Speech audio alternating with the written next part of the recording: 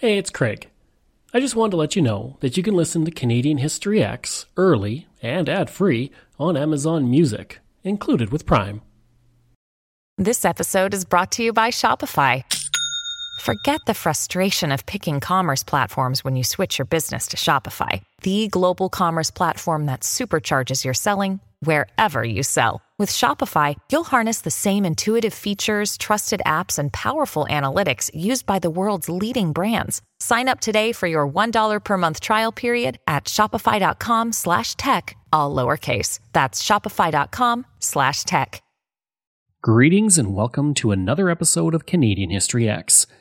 If you like, you can support the podcast for as little as $3 a month. Just go to patreon.com/CanadaEHX. You can also donate to the podcast by going to CanadaEHX.com and clicking donate, or you can go to buymeacupofcoffee/CraigU. All of these links are also in my show notes, and for people who donate, I have various levels of benefits. For $5, you get a thank you at the start of the next episode of Canadian History X, Canada's Great War, and from John to Justin, and on social media. For $10, you get everything from the $5, plus this episode is sponsored by, with your name at the start. Also, I'll state it's sponsored by you on social media. For $20, everything from the $5 and $10, plus a second episode sponsored by you, and promotion of something you're working on. And for $50, everything from the $5, $10, and $20, plus you get to choose a topic for me to cover on Canadian History X. And on that note, I'd like to say thank you to Diane, who bought me 5 cups of coffee through buymeacupofcoffee.com. And because of that, this episode is sponsored by her. Thanks, Diane. If you like, you can email me at craig@canadaehx.com. You can find me on Twitter. My handle is Craig Baird, CraigBaird, and I'm on Instagram and TikTok, where I put up daily videos about Canada's history. Just go to my username, Bairdo37. And you can find weekly videos on Canada's history on my YouTube channel. Just go to youtube.com/c/CanadianHistoryX. If you want to find transcripts of every episode I've ever done, you can go to my website, CanadaEHX.com. And there's over 700 posts on Canada's history there. Located in the southern interior of British Columbia, the landscape and bountiful resources of future Lumbee attracted Indigenous groups who would move through the area and settle from time to time. Various Indigenous groups would have territory in the area, including the Okanagan, and it's believed the Indigenous occupied the area for upwards of 10,000 years, with a territory that stretched from the southern interior of British Columbia into Montana. According to the oral histories, the nearby Shuswap Falls were created by Coyote so that he could invite all of his friends to gather at the falls to feast on fish and celebrate the bounty that the land had to offer. The history of Lumbee as we know it today begins in 1862 when Louis Christian arrived looking for land. He would eventually decide to try his hand at finding gold, which he did at Cherry Creek. During the gold rush, the Indigenous were able to maintain control of their territory in the region, despite some minor conflicts with miners who came through the territory. Unfortunately, the Indigenous were reduced in numbers due to diseases spread by Europeans, and with so many prospectors coming into the region, they would eventually push the Indigenous off their lands, scattering them throughout the region. As for Christian, he would decide to find a wife, but to do so he had to go back to his home province of Quebec. It was there he married Selina Quesnel in 1874, and then returned to the area.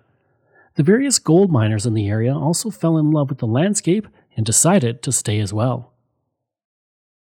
One of the first men to bushwhack in the area was Donald McIntyre, who is said to have exclaimed in his Gaelic tongue when he saw the area, quote, "This truly is the Mountain of Peace," end quote. The first man to preempt land in the district was Pierre Bassett, who acquired 320 acres in 1880. His land was located next to where Lumbee would eventually be found. Remembered as a generous man who was well liked, his impact is still felt today thanks to lilac seeds. After taking a trip to his old home in Quebec, he brought back lilac seeds, and many of the lilac bushes in Lumbee today stem from those original seeds. At first, the name Lumbee didn't exist. Instead, it was called Bull Meadows because of the large number of moose in the area. The name White Valley was also used on various documents when homesteaders went to file for land. In 1892, Louis Morin bought 40 acres of land, and he laid out the new town site which would become Lumbee. At the time, the name was White City, but that would soon change, and the first store would be built by Harry Sneed and moved into the community on stump pullers. The name would come from Moses Lumbee. Lumbee had been a government agent in the area and the vice president of the Shuswap and Okanagan Railway. He was a campaigner to extend the railway through the region, which was vital to the growth of the new community. After his death at the age of 51 in 1893 from typhoid fever, the community's name was changed to honor him. In 1892, a $7,500 hotel, no small amount for that time, was built in the community and named the Ramshorn Hotel. The hotel would open in January 1893 with 175 guests from across the region attending. The first hotel in Lumbee had a short life though. In late 1893 it would burn to the ground. 2 years later, a new Ramshorn Hotel was built.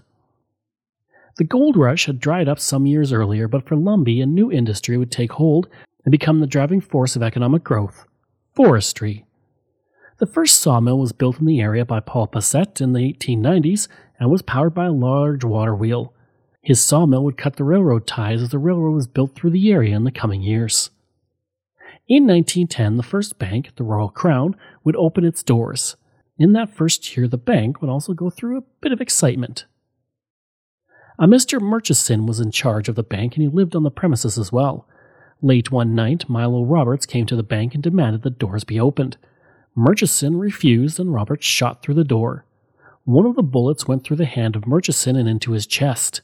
Mac Moreland, who lived nearby, heard the commotion and ran for help. Several men were sworn in as deputies by Tom Norris, the Justice of the Peace, to find Roberts. They searched the Ramshorn Hotel, and the deputies would arrest several loggers who were illegally possessing weapons, including one sleeping with his shotgun. Soon after, Roberts was found in bed, fully dressed, and he was arrested, found guilty, and sentenced to spend some time in prison. I'd like to take a break away from the episode for a second to talk about Xplornet. I spent most of my life living in rural areas in Canada, and I remember the days of dial-up internet and spotty high-speed service. For the past 3 years, I have been a customer of Xplornet, and I can honestly say that it is the best rural internet I have ever had. My job as a podcaster means I spend a lot of time researching online, interviewing people over Zoom, and uploading content. Through it all, Xplornet has provided me with excellent service. When I'm not working, I enjoy streaming content on several streaming platforms, and even doing some online gaming with a friend in Ontario. Xplornet allows me to do all of that with ease. Right now, they offer up to 50 megabits per second on their new LTE network with unlimited data. Their service has only become faster and better since I first signed on. Today and beyond, Xplornet is investing in building and upgrading the network at a rapid pace. Xplornet is rural, and that is their route, and that is their focus. For more information about rural internet options in your area, go to xplornet.com or call 1-866-285-2253. While Lumbee, the man not the town, had campaigned for a railway through the area, that would not happen right away. The railway line to Lumbee would be laid out in 1919, but it was not until 1925 that it was finally built through. With the arrival of the railway, the small sawmills that operated locally could now expand and ship out to markets across the country. As the sawmills expanded, the population began to grow. And for a time in the mid-part of the 20th century, Lumbee produced more timber at its sawmills than the combined output of Kamloops and Kelowna. In 1945, Japan let loose about 7,000 balloons across the Pacific Ocean. Each of these balloons carried a bomb, and that plan was the bombs would descend on North America, start fires, and cause panic in the United States and Canada. The Fugo balloon bomb, as it was called, was designed to be a cheap bomb, and it was the first ever weapon possessing intercontinental range. But the bombs did not have the desired impact that the Japanese had hoped. Only 300 made their way to North America, and only 6 people died from one incident, with little damage outside of that. Only a few reached Canada, going as far as Manitoba. But one of those bombs would land near Lumbee, but it would not be found for 70 years. On October 8, 2014, a Fugo bomb was found half buried in the Monashee Mountains near Lumbee by 2 forestry workers. It was far too dangerous to move the bomb, so they put C4 on either side of it and blew it up from a safe distance. This is likely the last remaining still live Fugo bomb in existence, and is currently one, with the bombs removed, on display at the Canadian War Museum. In 1949, Lumby decided to start to take the steps towards incorporation. It would organize a proper fire department and move its telephone system to a dial system. At the time, the community had 1,500 people, and the upgrade to the phone system was no small matter, costing $35,000, or about $420,000 today. For a village, that was a fortune, but the community made it happen. The first call with the new system was made between Board of Trade President J. Fred Fisher and Ross Pierce, the president of the company in Vancouver. The second call was made between Magistrate Hugh Catt to Rose Kahn, who was the original operator of the Lumby phones when they first installed in 1908. By the late 1950s, residents of Lumby were beginning to complain about the poor radio reception in the community. The Board of Trade would protest to the Department of Transport and to several radio stations in the hopes of getting it resolved. The first request was sent in June of 1957, stating that residents were dealing with a constant buzzing sound when trying to listen to shows on the radio. It was unknown what caused the issue, but it would happen throughout the day and night. A complaint was then sent to Ottawa. A radio inspector was sent out, and for a few days the radio reception improved, but it soon fell back to the buzzing sound that annoyed residents. By October, the Lumby District Board of Trade was again asking for the Department of Transport to clear up the radio interference, which was being blamed on power lines. Letters were sent to the BC Power Commission, MLA Hugh Shantz, Lumby City Council, and the Department of Transport, and in the end the problem just seemed to go away, with the mystery never really being solved. As other communities in the area were getting televisions installed in their homes, Lumby residents were hesitant to do so because of that poor radio reception. In 2016, the Hockey Spirit of Lumby was broadcast across the country when the village won the Kraft Hockeyville competition. Not only did the community receive $100,000 to fix up its local rink, but it also brought the Edmonton Oilers and Los Angeles Kings to the community for a preseason game. It's time once again for us to recognize the incredible Kraft Hockeyville program. Communities across Canada have had the opportunity to show their extraordinary passion for the NHL and the game of hockey. This year, there were over 3,000 entries in the competition. Millions and millions of votes decided the winner for 2016. Congratulations to every community participating and supporting our great game from coast to coast across Canada. Now, special congratulations are in order for our two top communities, our finalists. This is the 10th year we will crown a champion, and either Lumby, British Columbia, or St. Isidore, Quebec, will take that honor. So let's crown the Kraft Hockeyville champion for 2016. Congratulations to the winning community, Lumby, British Columbia.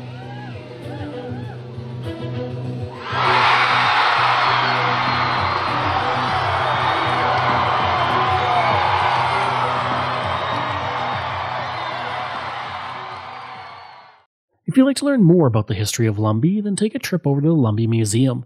This museum catalogs the history of the community dating back to the Gold Rush days.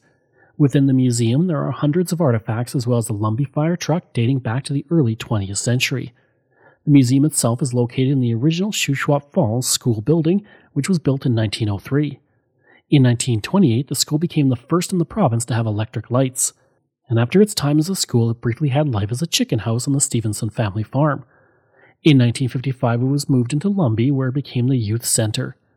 Almost 4 decades later, in 1993, the building became the Lumby District Museum, and in 2021, the building was expanded so it could provide a meeting place for the community.